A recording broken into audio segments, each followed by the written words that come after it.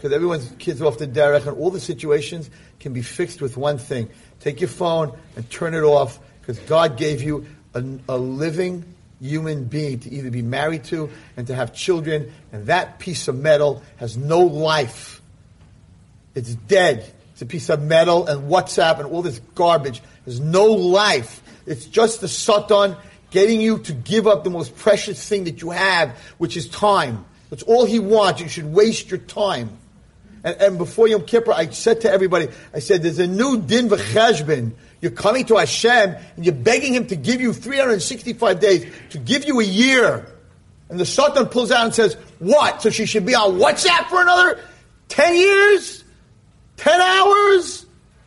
That he should be busy on his phone, on Yeshiva World? Reading about all the catastrophes, and all the Lashon Hara, of all the guys that are going to jail, and all this. That's what Hashem's giving you time for? He's sitting there, he gives you the phone, we know the Satan.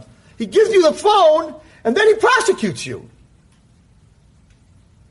And last night, to watch Rav Gav about what happens when you forward these messages that you think it's funny, and it's making fun of someone.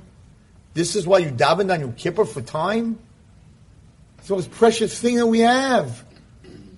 You have to use it correctly. Get rid of that phone. You've just experienced another Torah class brought to you by TorahAnytime.com.